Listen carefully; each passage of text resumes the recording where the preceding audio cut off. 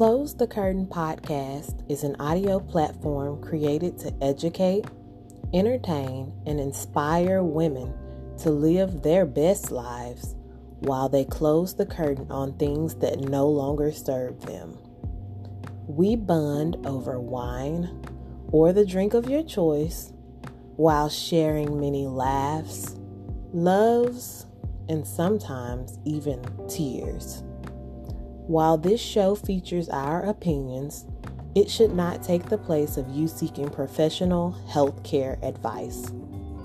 Please buckle up and enjoy the show.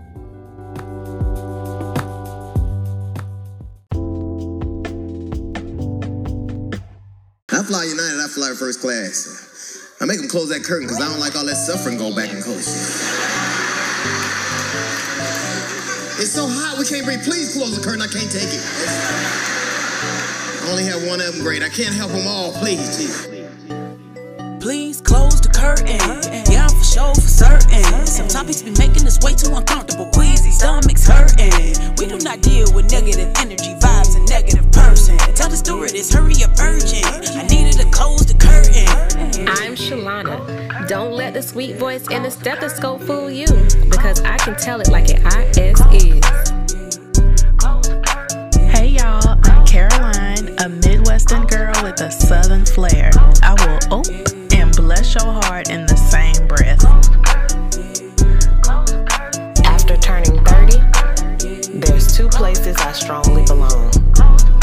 In a bed and in a book. Sometimes both. Nalita. I fly United, I fly first class. I make them close that curtain because I don't like all that suffering going back and coast.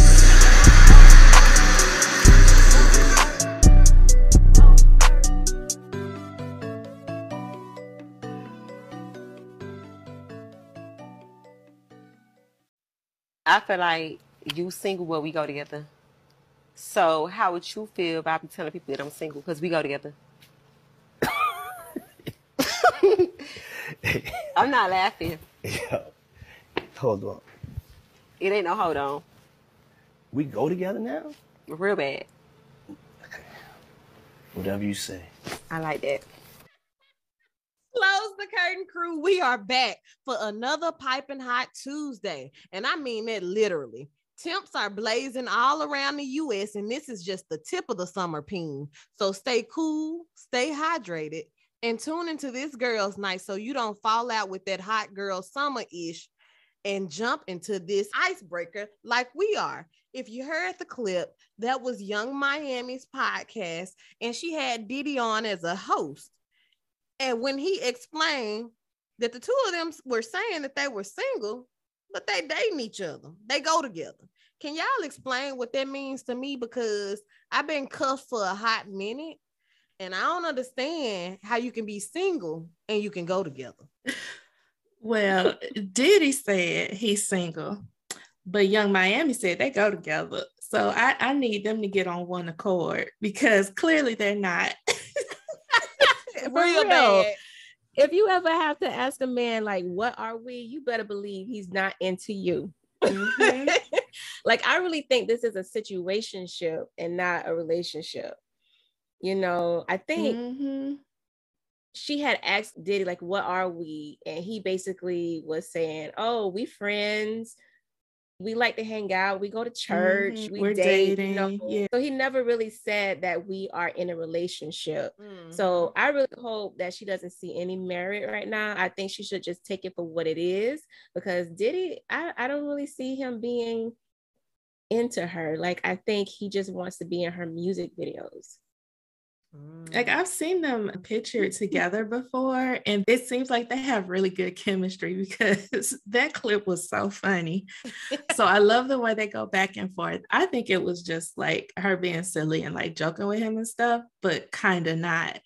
But no, she was sitting on that sofa really trying to figure it out. Like, how you say she you had that we look go on together? her face. Yeah. He said talking that up both ends. Right. We single, but we dating, and you know, we go on exotic trips and we travel, and I'm gonna take you to church. And she was like, you gonna take me to church? Yeah. And if y'all looked at the clip and you saw like the closed caption on the bottom, at first it was like they going to church, and then it corrected and was like going to church maybe. They're planning to take her to church.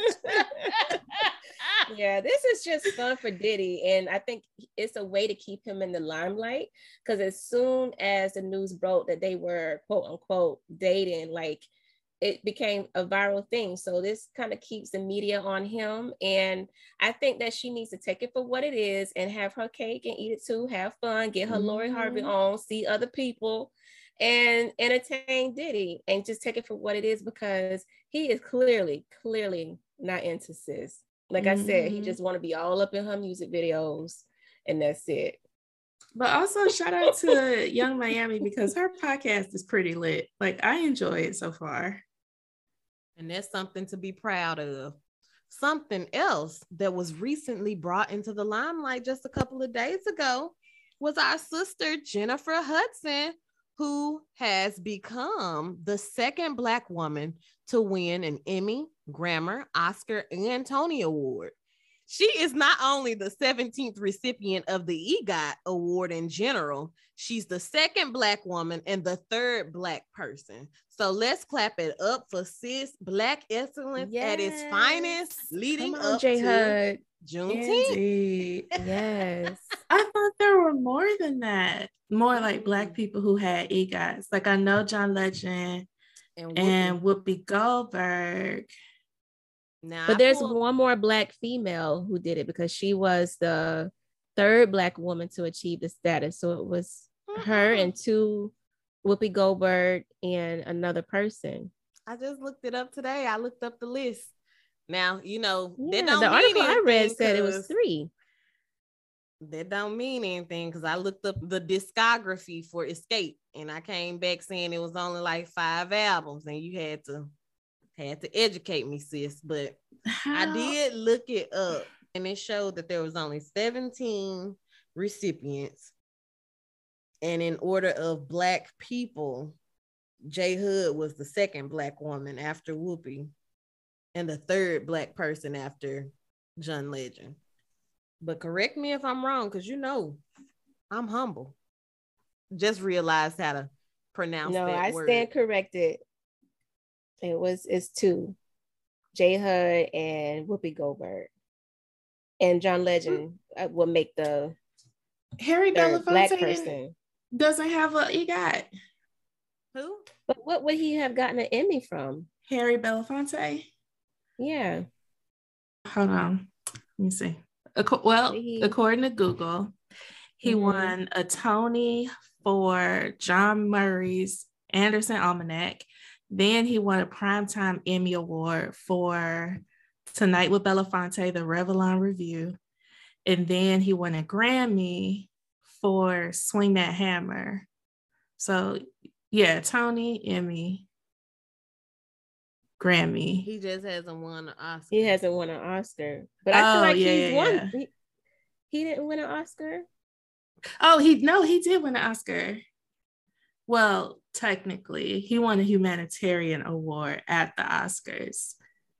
Mm-hmm. So it wasn't like for a performance necessarily, like, you know, best supporting actor or best actor, but he's like an honorary EGOT member. That just goes to show you how difficult this award is to achieve, especially for African Americans, and the fact that she is somewhat a freshman still in all of this. You know, she's still new, she's still young, and she was able to get EGOT status, and that's amazing. I've always been Team J-Hud since American Idol, and when I read about her EGOT status, I thought about Simon Cowell way back when he looked in her eyes and told her she was not cut out to be a star. Okay. He said her voice was too loud, she was too heavy, all of that. He drug her that whole season. Now look at her and look at him. Yeah, so your girl got an Emmy, a Golden Globe, an Oscar, and a Tony. Where yours at, Simon?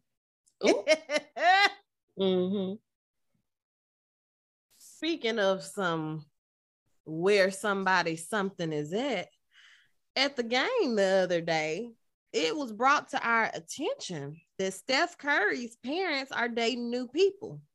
And when the new love interests were spotted, someone made the offhand comment that they looked like they could have been each other's spouses. And after careful investigation, it was revealed that Dale and Sonya's new spouses were in actuality married previously. I can't imagine the new family events. Christmas is never going to be the same at the Currys. What are the odds? This was a hot mess. I saw the tweet where somebody was like, the spouses look like they used to be married. Like, I saw that. I did not think the internet the internet has a PhD in celebrity research and shade, because the way they dug these people up off of like 2 quick NBA clips, like, it is just next level research. And I'm here for it. The internet is somebody's best friend who is investigating their social media. Right. That's why it can't be out that bad, because the internet gonna catch you up. It's gonna find you. It's gonna find you. I think this is some 0-star behavior. So I was going for Golden State during this playoff, but I think I might go for the black coach now, because this is ridiculous. Oh Lord.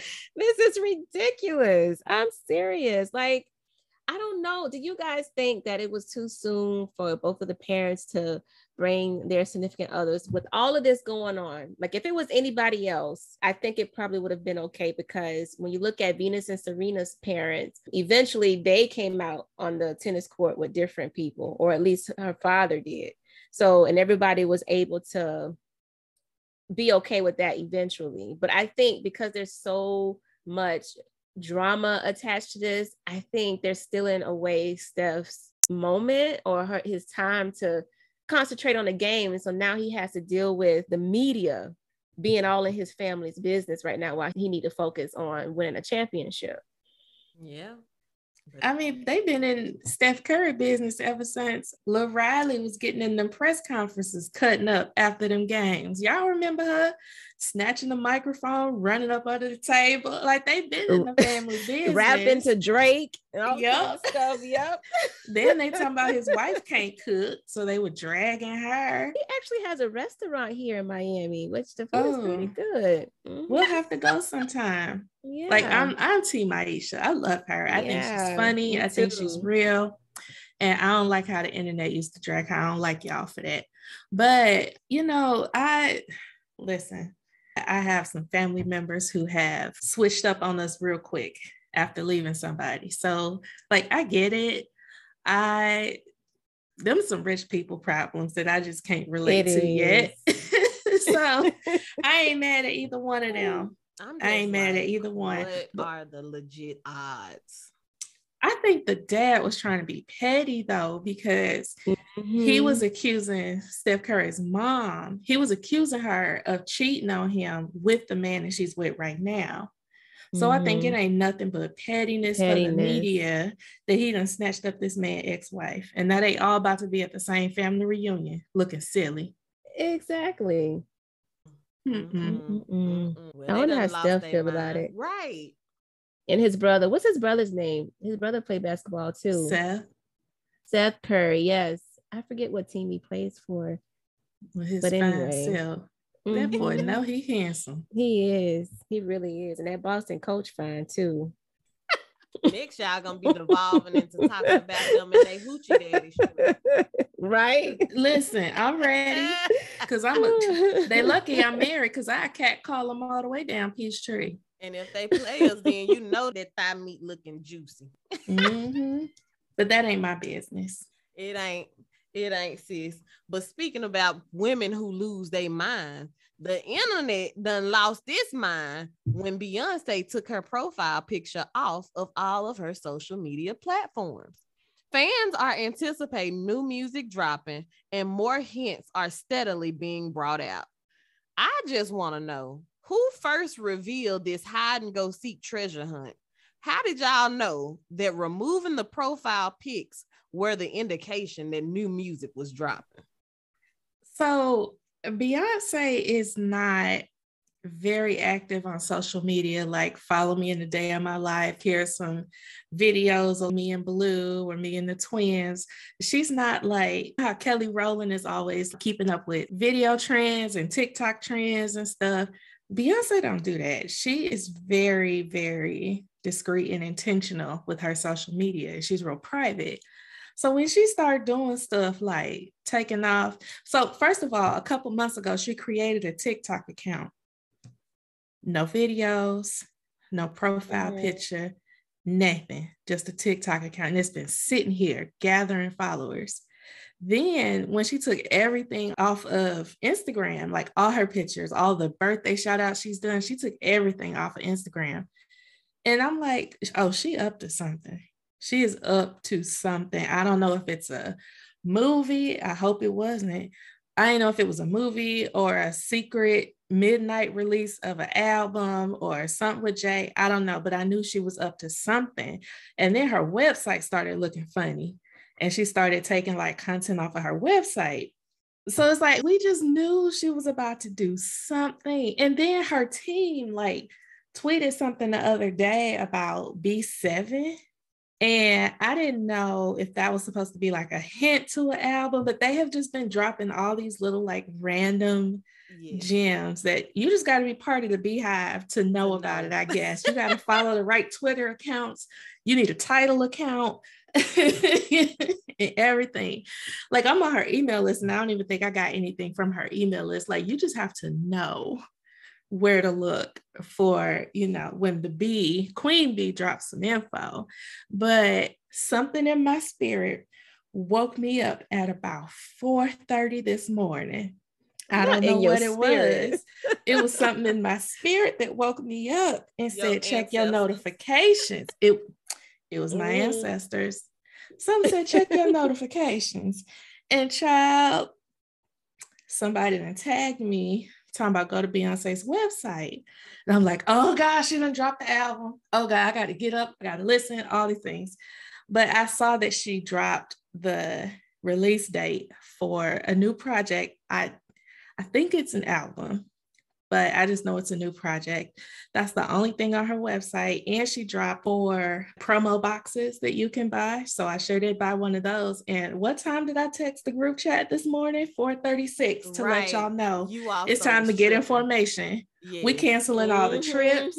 We canceling all the brunches, honey, because we got promo boxes to buy and we got concert tickets to get. I am telling you. I hope this is what it means because I love Beyonce. I saw her in concert one time and that's all I needed. That because you know, initially when she went solo, I wasn't her biggest fan. I was like, you know, I kind of felt like they glamorized her too much when she was with Destiny Child. And I really wasn't on the bandwagon. But when I saw her go on the Mrs. Carter's tour and she came here to Fort Lauderdale and she performed, I saw her that very first time. She had me sold. I was like, there is none other female artist that I know of right now who can work the stage like her, who can sing like her, who can connect with her audience like her. I was like, okay, I'm part of the Beehive now. Okay. So I'm ready for this album. But what I will say is that Beyonce can do just about anything and she will go viral on the internet. She can wiggle her big toe on OnlyFans. And it will go viral. So we'll sign up. Yes, I would. Yes. She is definitely an entertainer to her core. And I think that it is well deserved because I mean, the Homecoming album, I got it. It's my favorite on YouTube. I listen to it. The band, everything about it shouts Black excellence. And I'm not really a fan, a part of the Beehive, but I can just say she works hard. Like people can say whatever they want to say about her. She works hard. Pregnant, not pregnant, like whatever it takes. When she went on it, did that diet where she didn't eat no dairy, no eggs, no cheese, no meat, no this, and she was just drinking these shakes. And I like, that is dedication. The hard work that she put into it. When the band members was talking about all the stuff that they had to do to even try to keep up with her, and they still was missing. No, like it is just very motivational to see what she puts into her craft. And if you want to catch up to her, you got to work twice as hard as her, because she was one of the first entertainers that I know who I've ever heard anyone say that she ran and sang so that she could make sure when she was out performing, she didn't never have to lip sync. She always is the one singing her own stuff. Dancing and sweating and not skipping a beat or messing up any note. Yeah. Yes. And so that is very awe-inspiring. Yeah. Well, I have a question. So is it just me, or once you've listened to the Homecoming album, all of the studio versions of the songs that she sung on the Homecoming album just don't sound the same anymore? I don't want to hear it. Me either. I don't want to hear it. If they don't have the drums, the tubas, I feel like I'm back on my HBCU outside on the green. We finna go like, yes, it's all of it. Yeah, it doesn't sound the same anymore. It doesn't. And to me, that takes real talent to outdo your other albums. Like, she was able to put, and she outdid it. So yeah, right. Because if I don't hear you stomping and saying "suck on my balls," pause. I don't want to hear it. I don't. Like, every time me and Shalana hang out, anytime I'm in Miami, we play Homecoming in the car, doing all the dance moves that we remember. It's a whole mood. It's a vibe. But you know who really broke the internet this week was Little Blue Ivy, sitting on the court side with her curls, her hoops, her outfit, and her mama's face. She looks more like her mother now to me. She got her dead whole face. Yes, and her lip gloss was popping. It sure was. Say more to me. Just like when she took off the shades, then you can see her mom and those features. But when she was walking through the crowd with her daddy right behind her, the whole profile of her face was exactly his. Now she wear it better than him, better than he ever could hope to be. Like, she is cute. She's a beautiful girl. Yes. Yeah. She is. And I appreciate how the internet used to drag her and her mama for not doing her hair when she was little. Now look at y'all.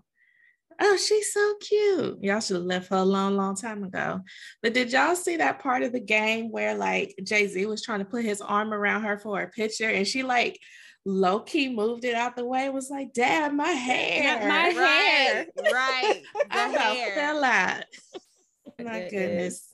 But we could talk about Beyonce for an entire episode. Shall we move on before I get caught up? Start having karaoke night up in here. I'm telling you. Well, this portion of our show is called Make a Toast or Put a Cork in It, where we chat about things happening in the news and decide if we're going to celebrate and make a toast, or if we're going to put a cork in it because it's a no for us. Now, I don't know what y'all drinking, but they both look really, really good. So you have to tell me what is in your cup tonight.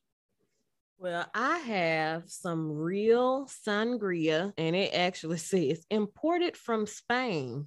It has a fruity taste and is a mouth-watering blend of fresh citrus fruits, flavors, and fine Spanish wine. And it really is pretty tasty. So I'm glad that I tried something new, something that I ordinarily wouldn't have picked up off the shelf. But it's something about having friends who are taste bud wise anyway, adventurous, and they challenge me to widen my horizon. So thank you. Well, I said next week I'm going to get a little bit adventurous and maybe mix a whiskey, because I feel like my drinks are getting a little bit more boring each week. So I'm really going to try to step it up next week. I promise y'all. But tonight I am having a rosé by Sunny with a Chance of Flowers, and it's 85 calories.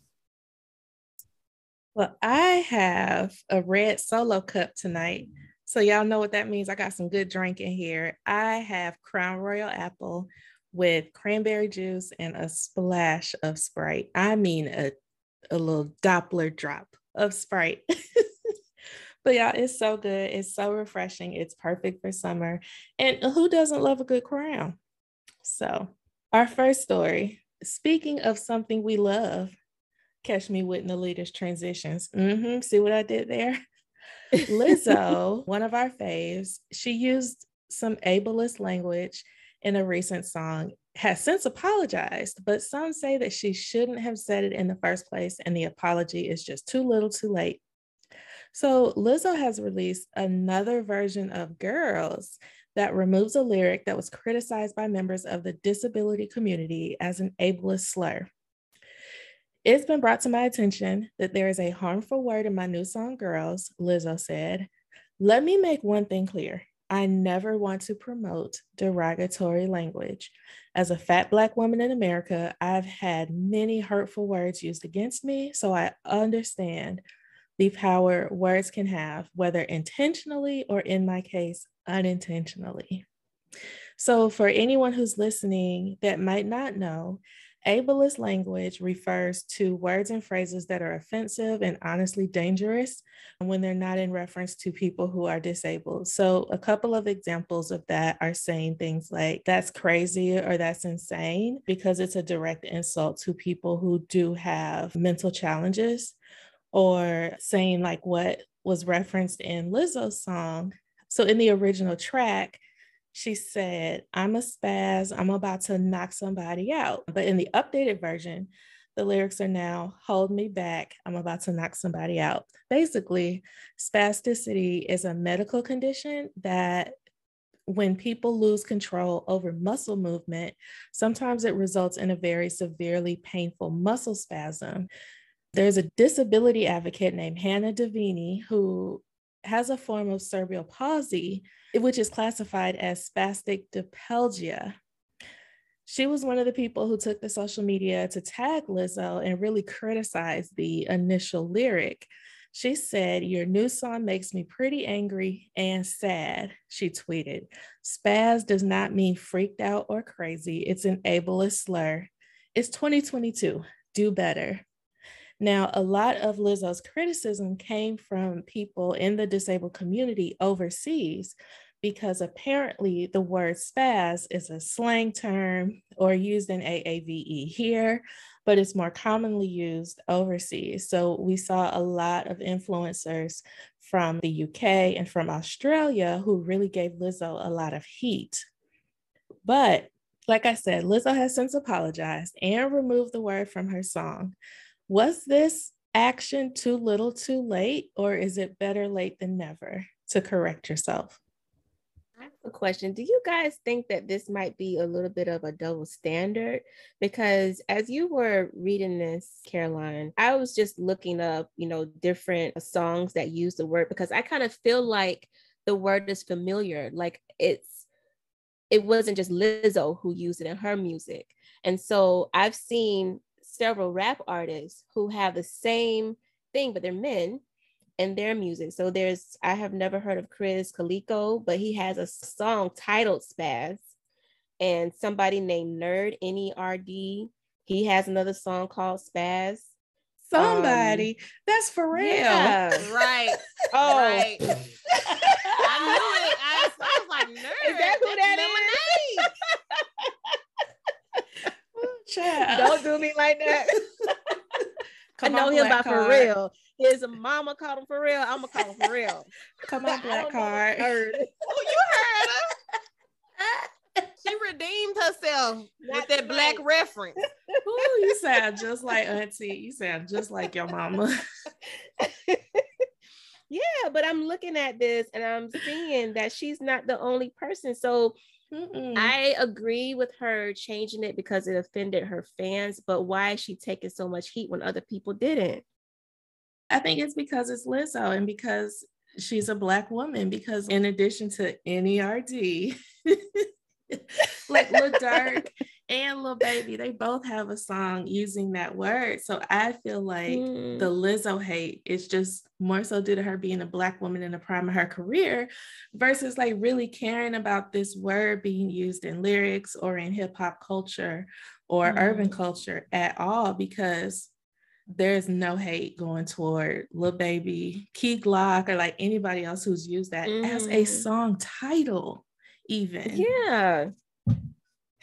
So I don't like that. But like you said, Shalana, Lizzo really did take accountability, and she really taught a masterclass in accountability, apologizing, and doing better quickly.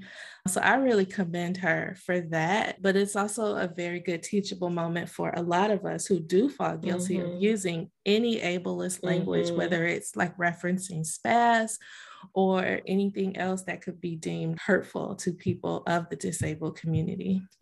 Yes, I agree with that 100%. Because when you said that's crazy or it's insane, definitely had to bow my head, because I know that I've used those phrases.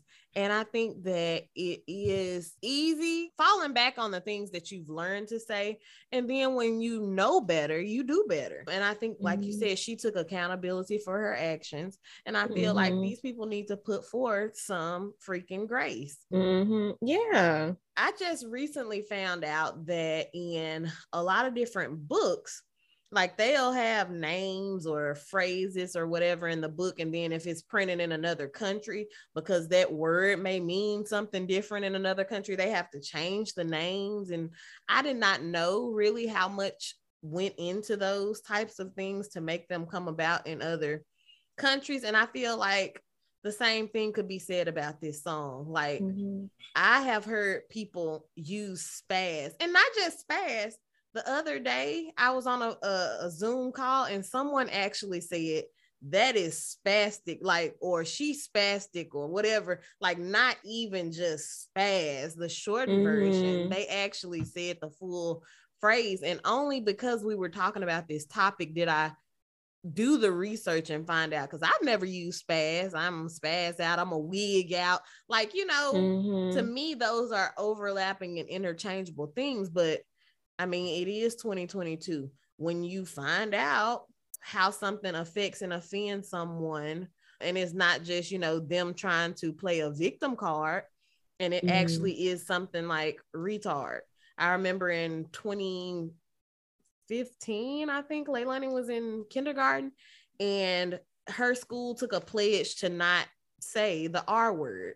And so I remember kind of going through and helping our family members to be accountable. When you want to say that's retarded, you know, like, no, that's not something that you use in common speech, because it was used this way.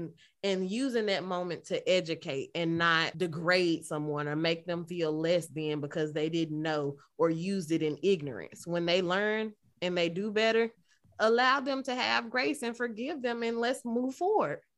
Yeah. And I think they did hit her harder because she is an advocate for lots of different things, especially body positivity. And so, you know, they wanted to hold her accountable. But at the same time, like you said, there are artists who actually use that as the name of their song. You going through picking apart someone's lyrics, you know, so that's a lot. You know, and here's my thing.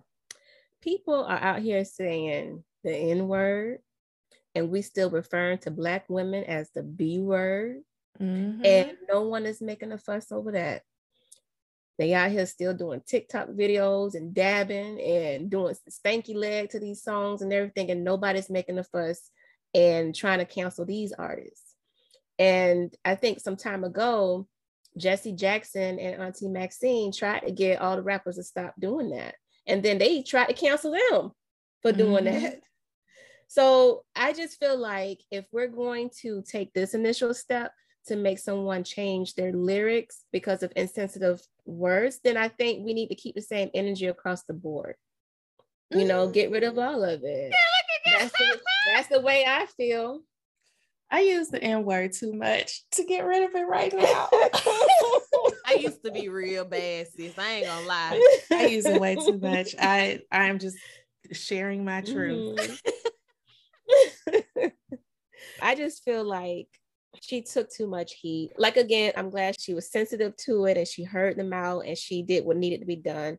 But I really felt bad for her with the backlash, because clearly I don't think she knew, that was a big issue. But I will say that she is coming to Fort Lauderdale. And just because of this, I think I'm going to buy me a ticket to go see her. It will be in the nosebleed section because them tickets are expensive. But I think I will support and go see her. That is nice. I wouldn't go that far because I'm not a fan of her music. It's not for me. I am not her target market, I don't think, because the music is not made for me. Now, if she released a couple of trap hits, then maybe we could talk. But I'm not a fan of her music. She's talented. She's beautiful. She has a great voice. Like, I'm not knocking her. Her music just isn't for me. But I'm still toasting her, because I genuinely think that she did not mean to be offensive. I didn't even realize that S word was offensive. It's just not in my vocabulary, so I didn't even think about it. But I try to be very conscious about using ableist language because I know how powerful those words can be. But, that's the beauty of diversity, equity, inclusion, and belonging. Putting my HR hat on here, but it's just the beauty in knowing that we're not always going to get it right. I'm not always going to get it right.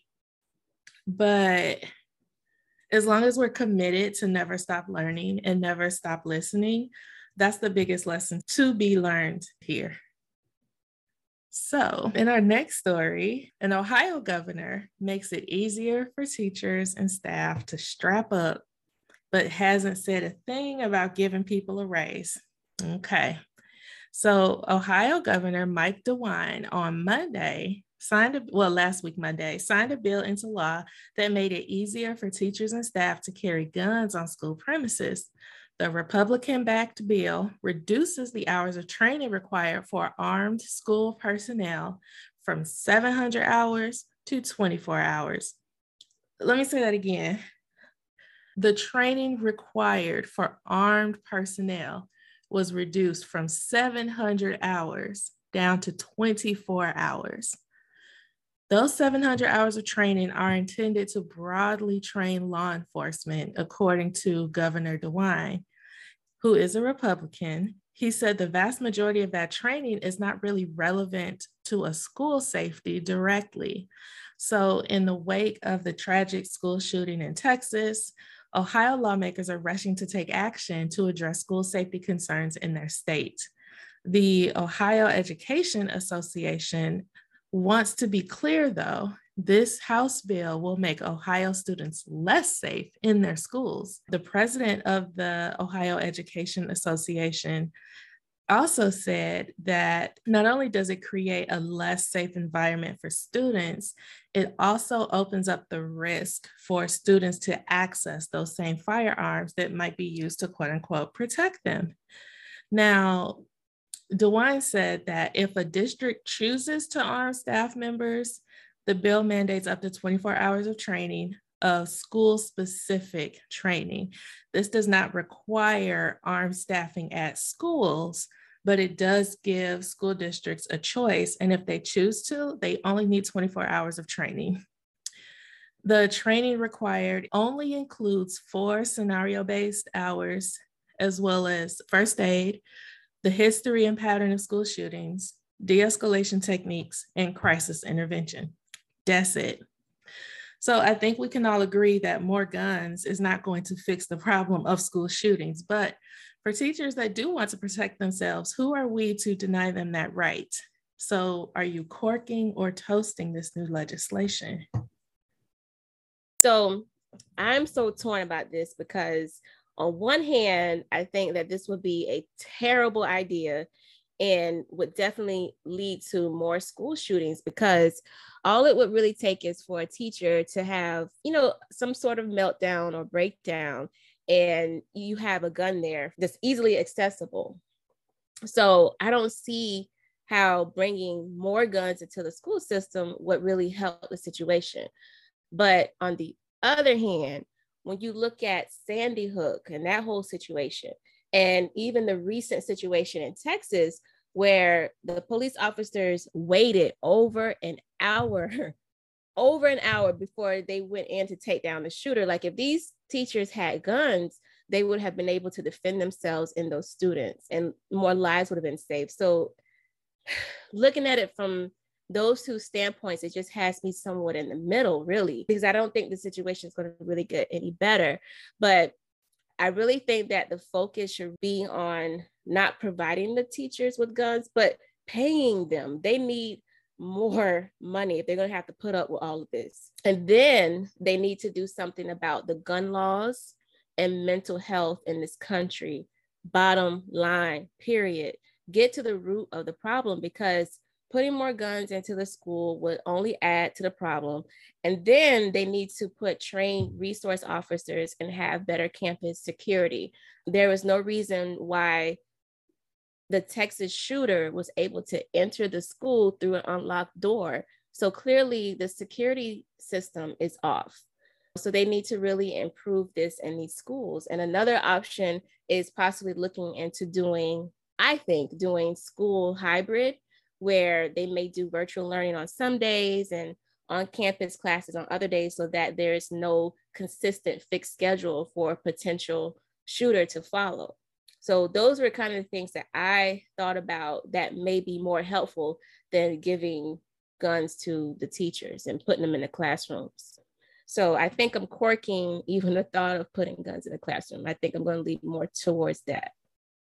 Well, I'm definitely corking more guns in the school. I feel like I just don't know what is a proper initiative to take besides, yes, giving the teachers more money. I feel like the issue around the money is just like, teachers do so much more than just teach your child the lessons that have been put before them. Look at Florida, where the teachers can't even say gay. They can't even talk to kids about what's going on inside their lives or help them to feel like they are a human being outside of their sexual orientation. Like, they have to tiptoe around what abuse or neglect may be going on. They are sometimes kids' only support systems. And then they have to come to school and worry about maybe not coming back home to their family with the school shooting. So they definitely need to be paid more. If they were going to put guns in the school, I definitely don't think they should be cutting it down from 700 to 24 hours. Like, yeah, I know 24 hours may be done in a couple of days time, but it was set at 700 for a reason. Like, that really feels like you're getting the training that you need to have. I don't feel like 24 hours is going to make me feel secure to be sending my child with you. I don't care what other outside stuff you have. When you have a habit of doing something, I feel like with the 700 hours, you are not just going to respond to your fear in the moment or what is my reflex and my mind telling me to do. Is going to resort back to the training that you actually received. And I feel like with that 700 hours, you getting that training and you're going to rely on that, not whatever outside stuff you got going on, because your eyes may not be working and your ears may not be working and you shoot a kid instead. Like, I just don't know. I feel like that's definitely not the answer. Maybe putting some more money into the school so that they can hire some more armed guards. But even that seems like only a band-aid on the situation. Let's talk more about removing the possibility that these people will have access to the guns in the first place. Let's talk about gun regulation in the United States. Exactly. You couldn't pay me to believe that paying teachers more would stop gun violence in schools. Now, those are two totally separate issues. Teachers, in my opinion, and I'm saying this from a biased perspective because both of my parents were educators and retired from the school system, but teachers, even in the smallest community or the smallest town, they shouldn't make under $100,000 because they are teachers, they are spiritual counselors sometimes, they are therapists, counselors, parents of some of these kids, hairdressers, barbers, house cleaners, because some kids be coming in here with some dirty laundry. And I've known teachers to take their clothes home, wash them, and bring them back.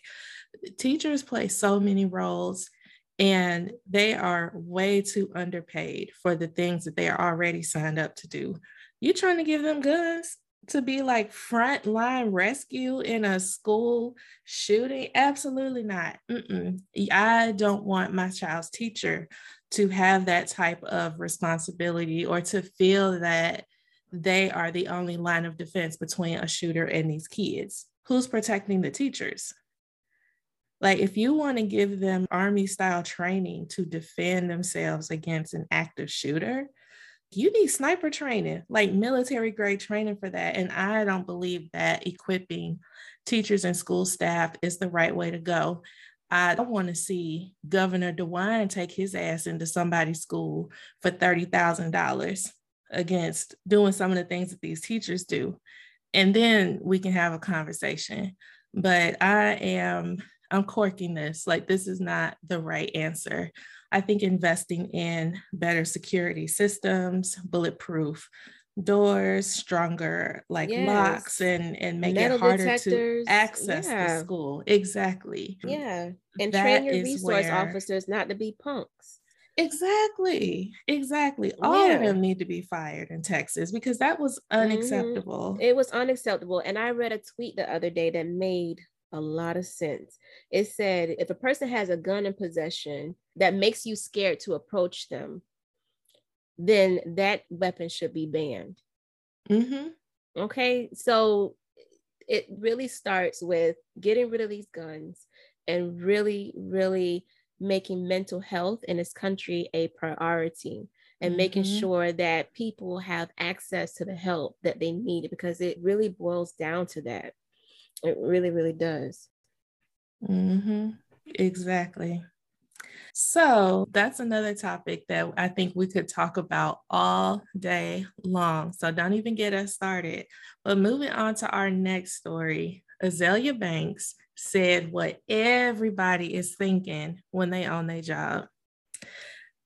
Azealia Banks was visibly unhappy during her performance in Wynwood Pride 2002, none other than Florida, Miami to be exact. While she was on stage, she expressed how dissatisfied she was with the promoters behind the event. After performing a few songs, she started to share how frustrated she was with the alleged unprofessionalism behind the scenes. Azealia Banks claimed that the promoters were telling her that she was the headliner. This is starting to sound real familiar. The promoters were telling her that she was the headliner and then that she wasn't. Then she claimed that the time of her performance kept getting changed. So concert goers said via Twitter that the rapper was actually 2 hours late. While she was on stage, she repeatedly expressed how much she did not want to be there. Quote, "I'm really not happy to be here," she told the crowd, "but what did the fans ever do?" End quote. She then threw her microphone on the floor and flashed 2 middle fingers toward the crowd. The boos commenced, and then someone in the audience threw water at her. She was then escorted off the stage by security.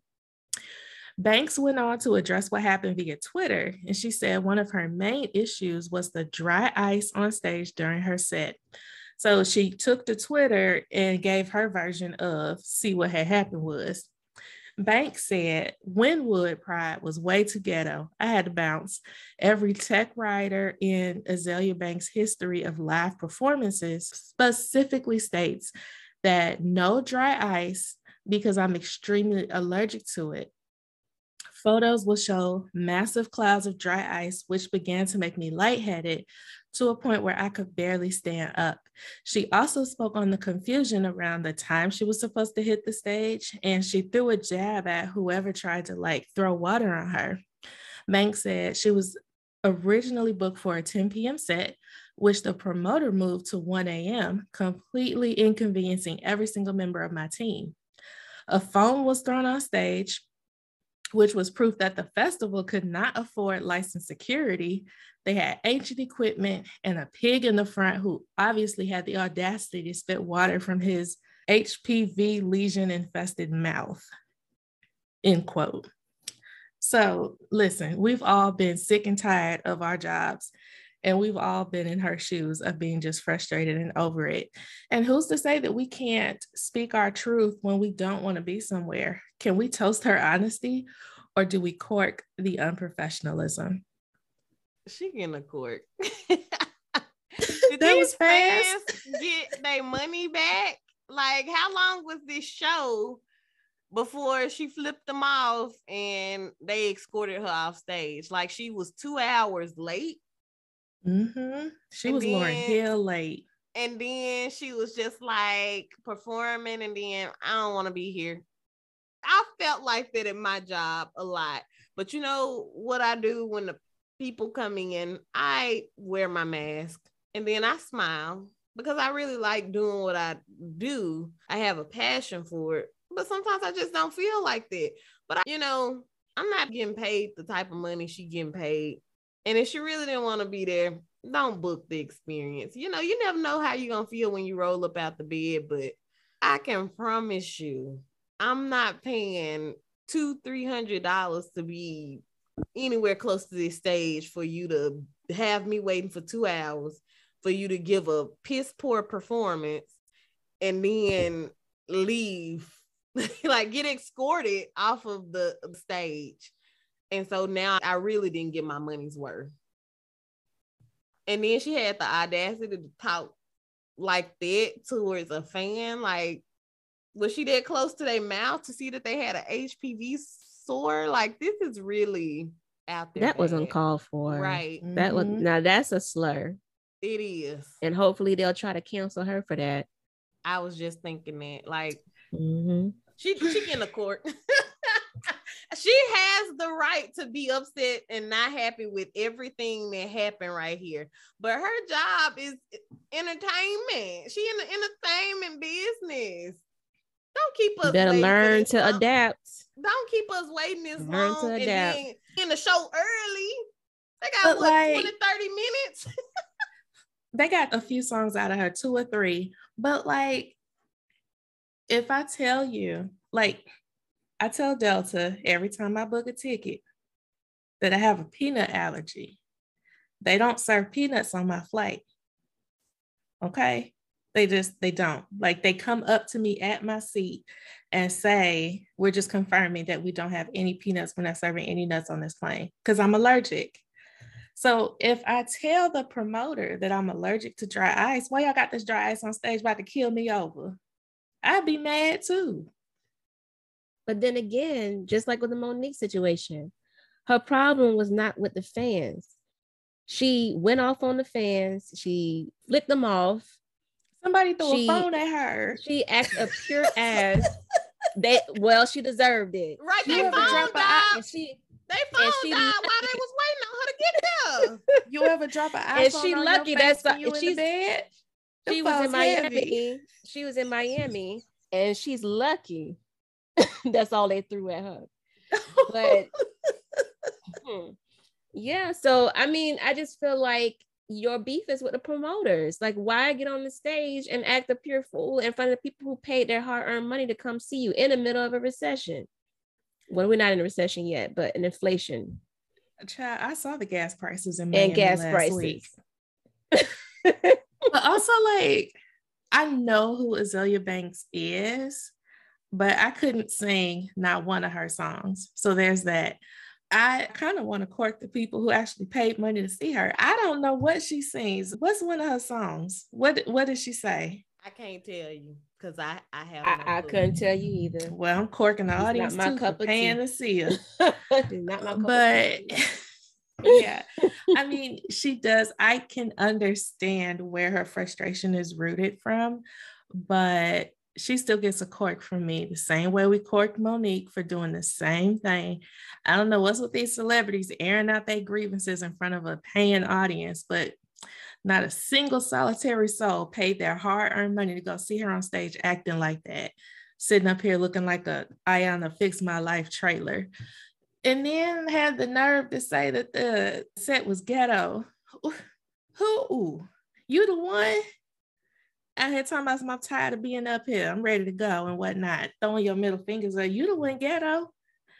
But also the way my sleep is set up. If I'm supposed to go to work at 10 o'clock and you tell me I can't work until 1 a.m., I'm gonna be real pissed off. Because like Melita said in the intro of this show, there are two places I belong, in a bed and in the book, and sometimes both. Baby, I'd have been knocked out by 1 o'clock up here trying to perform for somebody. I'd have been asleep. So no, I'm corking her. I'm corking whoever paid to see her, paid hard-earned money to see her. And I'm throwing the whole bottle at the promoters. Listen, I'm corking her. I'm corking her. And you know what else I'm going to do? I'm going to show up to work and try to do the exact same thing. I'm walking there and be like, y'all, the traffic was horrible. I couldn't find a parking spot.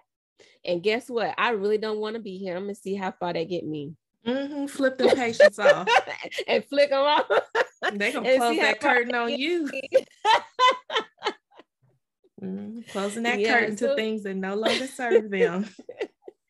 You know, when I watched the video, it's really obvious that something was wrong with her. Like, she either seemed like she was having like a mental breakdown or she was under the influence of something. I mean, I'm not a fan, so I don't really know how her temperament is on a regular basis, but she just really seemed very off that night. But either way, if something was wrong with her or if she was sober, once she got home and got herself together, she should have come back and apologized to her fans. Because as I said before, her problem wasn't with them. It should have been with the promoters. And people paid their hard-earned money in the middle of a whole pandemic, in the middle of inflation, in the middle of ridiculous gas prices, and gathered, might I add, in the middle of a pandemic to see her. So it wasn't like an easy come together for everybody to see her. Like, everybody went through something to get out there. And with everything that we're going through in society today, people want to have a good time. People want to get out there and just dance and sing along to the songs that they like the most, not hear about her grievances with everybody. You know what I'm saying? So she had so many different opportunities to cancel this show. From the moment that they changed her schedule, the moment that they made her upset, she could have said, you know what? I'm not getting on that show. They don't respect me. I'm not performing. But instead, she decided to show up and she decided to work. So she owed them what they came to see, regardless of what happened behind the scenes. That's the way I see it. I agree 100%. And she gets a cork and 0 stars from me because it was ghetto. Right. Had the nerve to call the show ghetto. Honey, you were right in formation. Anyway, enough about an artist I don't even know. But speaking of celebrities, is Nick Cannon trying to become Father Abraham from the book of Genesis? Because this rapper said there may be 3 more babies on the way this year. Whew, child, the Masked Singer host went up on Lip Service, the podcast, last week and answered some more questions about rumors that he had some more little babies on the way.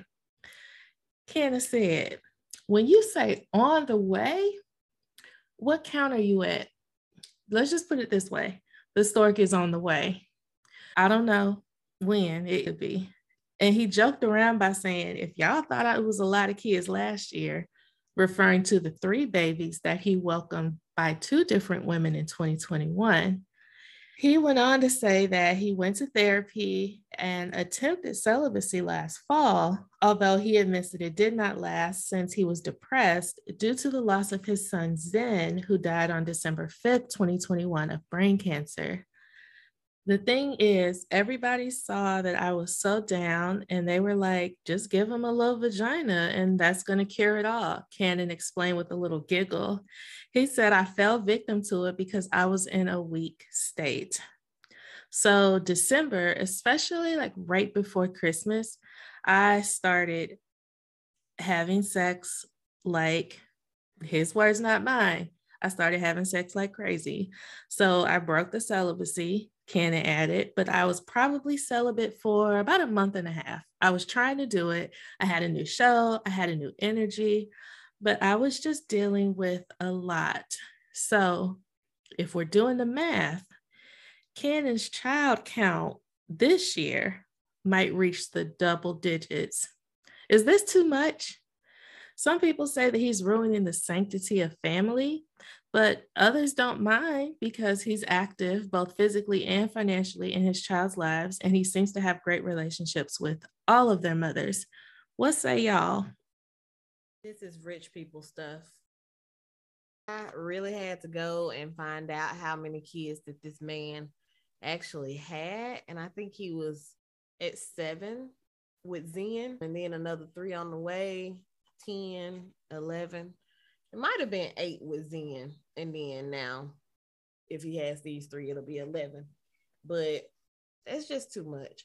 I can understand you being financially active, but I just can't understand if you depressed, how much are you really physically and emotionally and mentally being here for these children? You definitely missing several like milestone moments unless you got some cameras hooked in somewhere or something. It just, I don't know. I feel like all of this screams definitely that he has some mental health issues going on, and he already admitted that he does, and he trying to race this clock or whatever. But I don't think it degrades the sanctity of family. I don't think that it has anything to do with me. And all of this is really above my pay grade. I don't care one way or the other what Nick Cannon does. I feel that. Yeah, me too. I have my own conspiracy theory.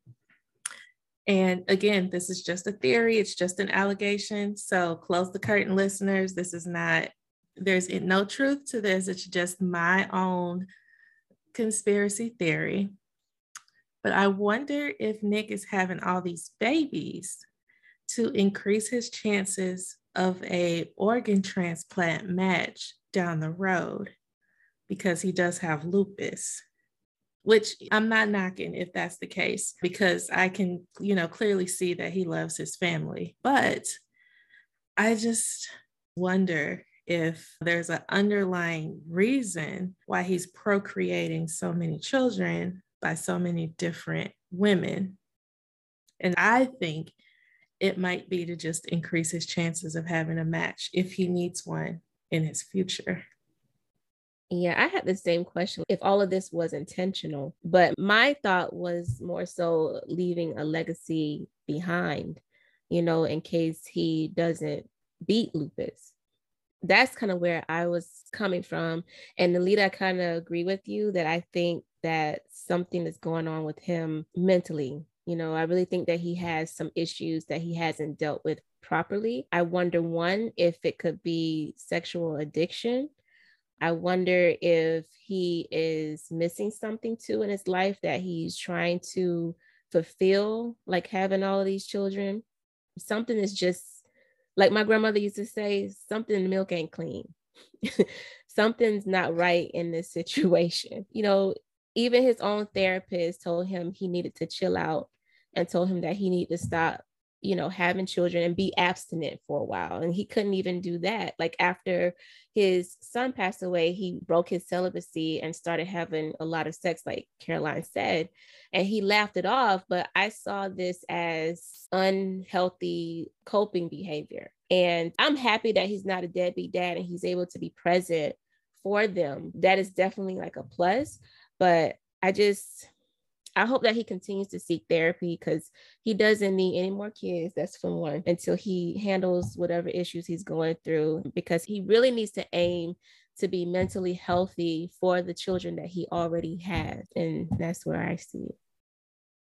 And yes, just to add a little bit to Caroline's theory, I never thought about it, but some options that aren't available to people who don't have this privilege of financial stability is saving your child's cord blood. And we know what stem cells can do for you when you have some kind of illness that is life-threatening. So that is a good theory, Caroline.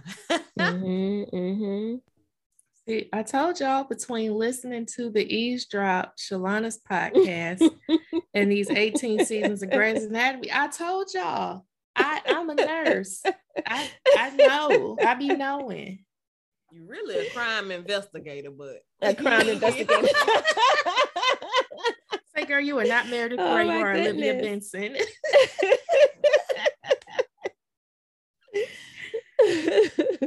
And Nalita, you mentioned cord blood banking and stem cells. Shameless plug really quick here. On the 3rd, on the Eavesdrop, I will be interviewing someone who will be talking more about cord blood banking and cord blood donation, because next month in July is cord blood banking awareness month. So make sure you head over to the Eavesdrop at that time to learn more about cord blood banking and the benefits. Okay. So we have reached the sidebar segment of the show, and I like to refer to this segment as the oodles of noodles of the show. If you didn't get it, go back and listen to last week's episode. Because celebrity news and gossip is amusing and entertaining, but we all need something that will feed our minds, body, and spirit throughout the week. So here we are with the sidebar segment. So today's topic is inspired by Juneteenth. Juneteenth was this past Saturday, the same day as Father's Day. And shout out to all the fathers out there and happy belated Father's Day. I'm sure many dads were out there on the grill this past Sunday. Shout out to my dad who was on the grill with his sweat rag draped over his shoulder on Sunday. So in honor of Juneteenth, we wanted to celebrate our Blackness by discussing a few discussion topics that will help us commemorate our culture. So the first question is, how do you feel about Juneteenth, ladies? Girl, I'm still learning what to feel about Juneteenth. I really can't say I feel any which way because I'm still currently learning about it this week. New facts every day. Only in the last 2 years did I learn that Juneteenth was even a thing and what it was. Just yesterday, I learned who told the South, General Gordon Granger, and where it was that he alerted us of this announcement, Galveston, Texas, and what it was originally called, which was Jubilee. But for me, really it's just a time for a cookout, and it brings better bonding with my family and my friends. And so it's a celebration to be alive, not necessarily for what we celebrated as today, but just knowing and appreciating what I have in my family. And the thing about Juneteenth that I hate is how people have exploited it. And when it feels like we haven't made all that much progress away from that first announcement. Now we have, and I'm not trying to belittle the progress that we have made, but whereas some of the chains became less physical, I feel like they're now more emotional and financial. And we still have a lot of work to go to be truly celebrating this freedom in America. Yeah, I agree. I'm kind of torn on that too, because I love any moment where we can celebrate us, whether it's Juneteenth or Jennifer Hudson winning the EGOT, or Beyonce dropping the album. I am here for any time that we can celebrate us, because it feels like there are so many people in the world that try their hardest to do the exact opposite. But part of me, and this might be an unpopular opinion, but part of me feels like white people should still work on Juneteenth. Like, I don't feel like they should get the holiday off. It should just be for us. Because, like, what are you taking the day off from? That should be ours. It should be ours. Like, shoot, you only said what they probably feel about us on July 4th. It feels can too keep equal. The reparations if they let the black people off and the palm colored still be at work. And they shouldn't get paid. Right. Like, no, forget that. Let us have the day off, paid, but y'all go to work for free. That is how I want to celebrate Juneteenth out here in these streets. But for real, I I am glad that the country acknowledges that the Emancipation Proclamation was not freeing for our people for another 200 years. I mean, 2 years. For 2 years, I didn't drink too much. Like, imagine still being a slave for 2 whole years, not even knowing. And so I'm glad that the country recognizes their fault in that and acknowledges our freedom when we were really free. I don't like all the appropriation, and part of me wishes that maybe it shouldn't have been a national holiday, because then we wouldn't have Walmart appropriating a Black woman's ice cream, or, places like Bath and Body Works putting up watermelon display candles for Black History Month, right? But it does make a lot of people read more, do more research, and find out more about Juneteenth. And it also makes companies become a bit more conscious, because employees are starting to ask about the day off. What is the company doing? How are you going to honor it and acknowledge it? So I'm here for the transformation that is taking. I just hope that over the years, we see a lot more activism versus just like performative activism like we see now. Yeah, I feel that. Like both of you ladies, I had to do my research. So initially, I was excited about Juneteenth because it was given to us during a time when the nation was protesting after George Floyd was murdered, and people were rallying for change. We were rallying for just being included. And when it was announced that we were given this day as a federal holiday, I was excited about it, because it's like, okay, a change is finally coming.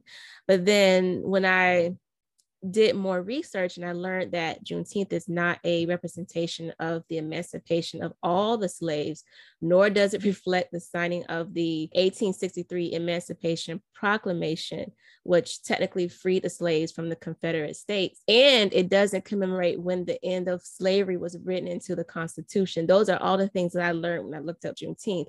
It only represents when a handful of slaves in Galveston, Texas, found out they were finally free.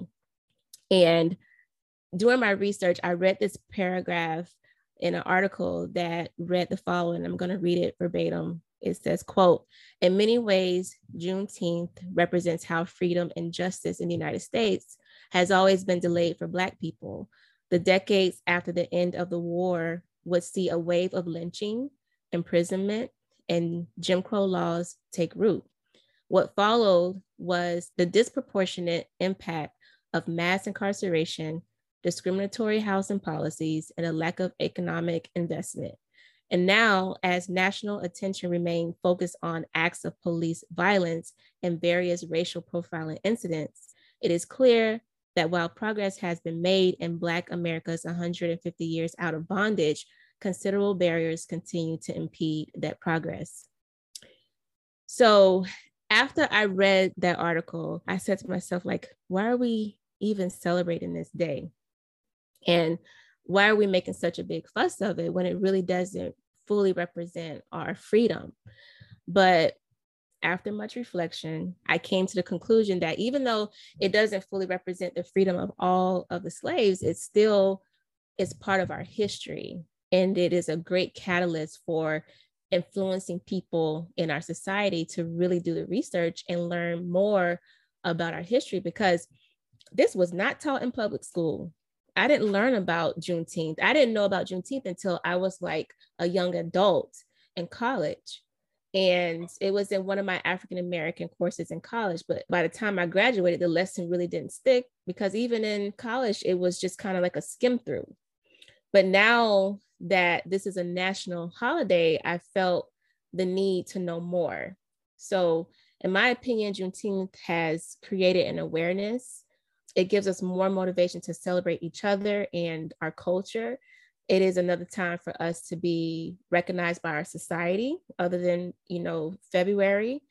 And it is a great day for Black-owned businesses to get the recognition that they deserve as well. So we should definitely celebrate it in the biggest way, even though it's not representative of the emancipation of all of the slaves, and it doesn't really represent much progress. but we should really celebrate it in the biggest way. But we should also take the time to educate ourselves so that we are knowledgeable about what this day is really all about. Which leads me to my next question. How does being Black make you feel proud? Child, there is nothing like the Black experience. And even on our hardest days, watching stories of more missing Black girls or watching more Black men die at the hands of police, being Black is still the most lit, live, and bold thing there is. I can't explain it. Like, I love being Black. I would not trade this for anything else in the whole world. You have to be Black to understand this feeling. But it's like, no matter the hardships that we see on a day-to-day basis, the racism, the microaggressions, the prejudice, the discrimination, being Black is still the most beautiful experience I could ever imagine for my life. Same, sis. And I just want to add that being Black makes me feel proud because there is no other people like us. We come in so many different shades. We're beautiful, creative, talented, compassionate, passionate. We love deeply. We have our own spice, our own feel, our own magic that is uniquely us. It can't be taught or bought. It can't be captured or destroyed. We hope and we dream and we achieve. And our culture is so rich. Everyone wants to be Black. I don't care what anybody says. In the back of my mind, I'm like, you want to be Black. Everyone tells me all the time that my laugh is like, if they were giving out superlatives, I would have the best laugh.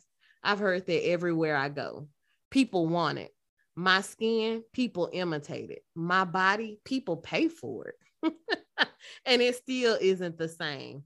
Our Black is beautiful. Okay, Maya Angelou, two snaps. So I share the same sentiments with both of you ladies. Being Black isn't just about struggling. It's not about slavery. It's not about trauma. I think that it can be easy for one to always just see the negative, because most of the time when society is talking about our culture is always because of something related to racial issues or our struggles, in society. But being Black is a celebration of resilience. Being Black is beautiful. When you look at us as a people, we come in so many different shades of melanin. Our hair comes in different textures. We have high cheekbones, full lips, and legs, hips, and body. and we age well too. Black is just overall beautiful. And to me, Black is joyful. Now, last week, when we talked about the cookout rules from the article, we ran across the different rules and regulations. And we thought it was really funny because we could relate to every single thing in that article. Somebody's always asked to run to the store. Somebody's uncle is always cooking food on the grill with a sweat rag. People are always playing spades. Everyone knows how to do the electric slide. Only Black people can relate to this stuff. And I really love this about us. Like, our culture is fun. Our culture is, like I said, resilient. Like, I couldn't see myself being a part of any other culture, any other race. And again, I'm also so proud of my ancestors and the ones who paved the way for me to be able to get an equal education as everyone else, who paved the way for me to vote and paved the way for me to live a life of freedom. They all make me proud. And I just feel like our culture is just so full of strength. And yeah, I feel proud each and every day, 365, not just on Juneteenth. Now, the next question is, how do you celebrate your Blackness every day? By being extra loud.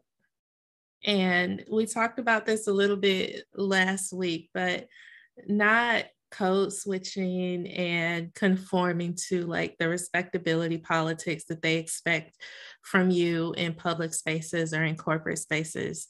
I am just authentically me, and that's, you know, extra Black. Even with my Black card pending, you still gonna get all these y'alls, this AAVE at work, you know, all the different hairstyles, the proud Black graphic t-shirts, repping my sorority whenever I can, you know, all those things that speak to me as a Black woman. But also I'm really intentional about buying Black, building Black, and banking Black. So I shop with Black-owned businesses as often as I can. I talk about it all the time. And if you follow me on TikTok at Hey Southern Belle, you will see that all the makeup I use even comes from like Black-owned makeup brands. And I don't wear makeup from non-Black brands. Pat McGrath, The Lip Bar, Mented Cosmetics, Juvia's Place, Fenty, Beauty Bakery. There are so many. And I love that they create shades and hues just for our skin, because before, a lot of these Black brands, we might have 5 shades to choose from, maybe on a good day, you know, thinking like 5-10 years ago in the beauty industry. But thanks to these Black brands, we have more things for us. And that's a good feeling to have. But I don't just buy like a cute t-shirt and say I support Black business. Like, that's cool. That's great if you do. But to really be an ally, especially white people who are listening, I'm talking to you. Start replacing your everyday purchases with Black-owned brands. When you're shopping for a gift for someone, buy from a Black Etsy seller. You can filter your target searches just to Black-owned brands or women-owned brands or LGBTQIA plus brands, so that you can be very intentional about where you spend your dollars. And I also refuse to gatekeep. Like, there's enough room for all of us to eat at the table. And I don't believe in withholding information that could help like another Black person succeed, whether it's like business advice or relationship advice or, you know, entrepreneur advice for somebody else or corporate advice, whatever it is. Like earlier today, I spent an hour on the phone with one of my cousins because she's going through the home buying process. And we were just exchanging stories and exchanging experiences so that hopefully one of us could save money, not making a mistake that the other one did. And, you know, talking about ways that we can save money or make the most out of our offers when we put an offer on a house and things like that. But I don't gatekeep, because there's no reason why all of us can't win together. And banking Black is really important because it's hard to see banks like Wells Fargo. They were already out here giving shady loans to Black people for the last 10 to 15 years. Then they're out here doing fake interviews just to say that they met a diversity quota before they hire a white person. Black banks don't do that. They are much more likely to invest more money in Black businesses. They put more money back into our community. They give us loans at lower interest rates. And so it only makes sense to put your dollars back into a Black financial institution. So all of that to say, buy from Black businesses, build Black in your communities, and bank with Black financial institutions. That's how I make sure I celebrate culture every day. I didn't know I was getting on here to get my edges snatched by my own sister. Whoop, whoop, whoop. But she definitely challenges me to be intentional every day. So how I celebrate my culture is waking up and appreciating and taking advantage of the privilege that I do have. And what I'm going to do more is give back to my community, not just with my family and my friend group, and not just even to my patients, but actually being intentional of going out and serving my community outside of the sphere that I already hold sway and influence in. So I am taking more time to learn our history, to learn more about it, because as I mentioned before, in public school, I didn't get a lot of Black history. And then in college, I really didn't get a lot of Black history, but I just feel like being part of this culture and being a part of this race, it is our responsibility to make sure that we learn our own history. So we shouldn't depend on the education system to do it for us. So one of the things I am doing is trying to learn more. I'm still trying to finish the 1619 project. My goal is basically to read this whole book by the end of the year. I also have it on audio. And so while reading, I usually kind of flip back and forth so that way I can get through the book. Another thing that I'm doing is I'm striving to make sure that Black women receive the adequate health care that they need.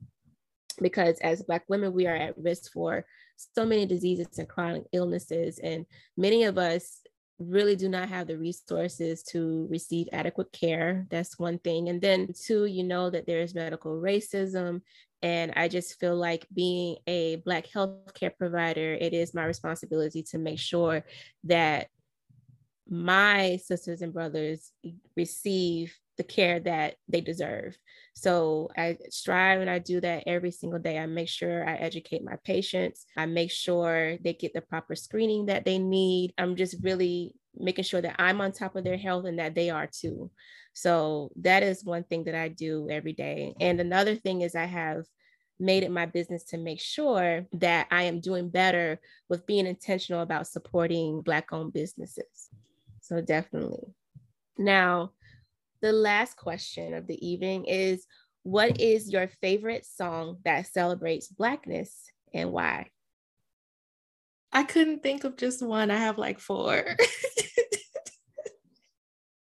I know I should have followed the rules, but So Fresh, So Clean by Outkast. It should be self-explanatory. Black Parade by Beyonce. Say It Loud, I'm Black and I'm Proud by the late, great James Brown. And This Is America by Childish Gambino. Well, I hope that Shalana didn't bring just one to the table, because I did originally have one, and then I sneak a peek at Caroline's playlist and I created some more. So my original is Stand Up by Cynthia Erivo, because if you watched Harriet, the movie, that would probably be on your favorites as well. And then listening to the Lift Every Voice and Sing that Beyonce had on her Homecoming album, I loved it. Jubilee by Maverick City, which goes off into the Jubilee that God talked about, which was the 7th year and the year of rest, and then coming back and drawing it all together and talking about the freedom, living in the freedom and releasing people from from slavery and from their debt and all of that stuff, and how it ties back into Juneteenth and our history. It's just a very beautiful song to me. Toby Wigway with 5-5. If you ain't heard of it, that's my own personal little ratchet music. And then The Square Root of Possible by Madeline Hills. Check these out. Well, I followed the rules. I only did one. Ooh, the shade. The shade. But the one that I picked is a very powerful song that is very representative of our culture. And it's titled Young, Gifted, and Black by Nina Simone. And the song was written by Nina Simone, and it was dedicated to her friend, Lorraine Hansberry. And she's the playwright who wrote A Raisin in the Sun. And she wrote it for her before she died. I think Lorraine Hansberry died of brain cancer when very young. I think she was in her early 30s when she died, and her and Nina Simone were very good friends. And she wrote it for her before she passed away. And she actually wrote the song for Lorraine Hansberry as the ode to it was a representation of a letter that she wrote to her students. So in the letter, she referred to the students as young, gifted, and Black. So she wrote this song to honor her, but it ended up being a sensational hit. And there has been so many different renditions of the song. I think Aretha Franklin has made one. Jennifer Hudson has made a rendition of it, and so many different other Black artists. And it is a powerful song. When it was written, it was also during the height of the Black Power movement and the Civil Rights movement and the John Crow era. And this was a time, in my opinion, that I feel like Black people really needed to be affirmed. They needed to know that even though white people didn't want them to attend their schools, they were young, gifted, and Black. They needed to know that even though they couldn't vote or people didn't want them to vote, they were young, gifted, and Black. They needed to know that even though people would let dogs loose on them and spray them with water hoses, they needed to know that they were still young, gifted, and Black, no matter what challenges they were faced with back then. And I really think that this song is still relevant today. When I think about us as a race, you know, we are all gifted and Black, no matter how old we are. Well, hell, that's the only song you need. If that's the one you pick, you don't need a whole list. They can't stand up against my phone. Now, this has been an awesome episode. Happy Juneteenth, and be sure to meet us next time, same place. Peace.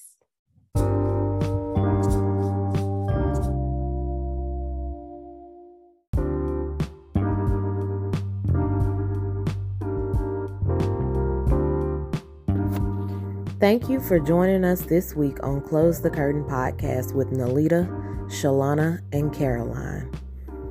I hope you enjoyed this brief respite and that something we said inspired or motivated you to close the curtain on whatever is not for the season in which you find yourself in.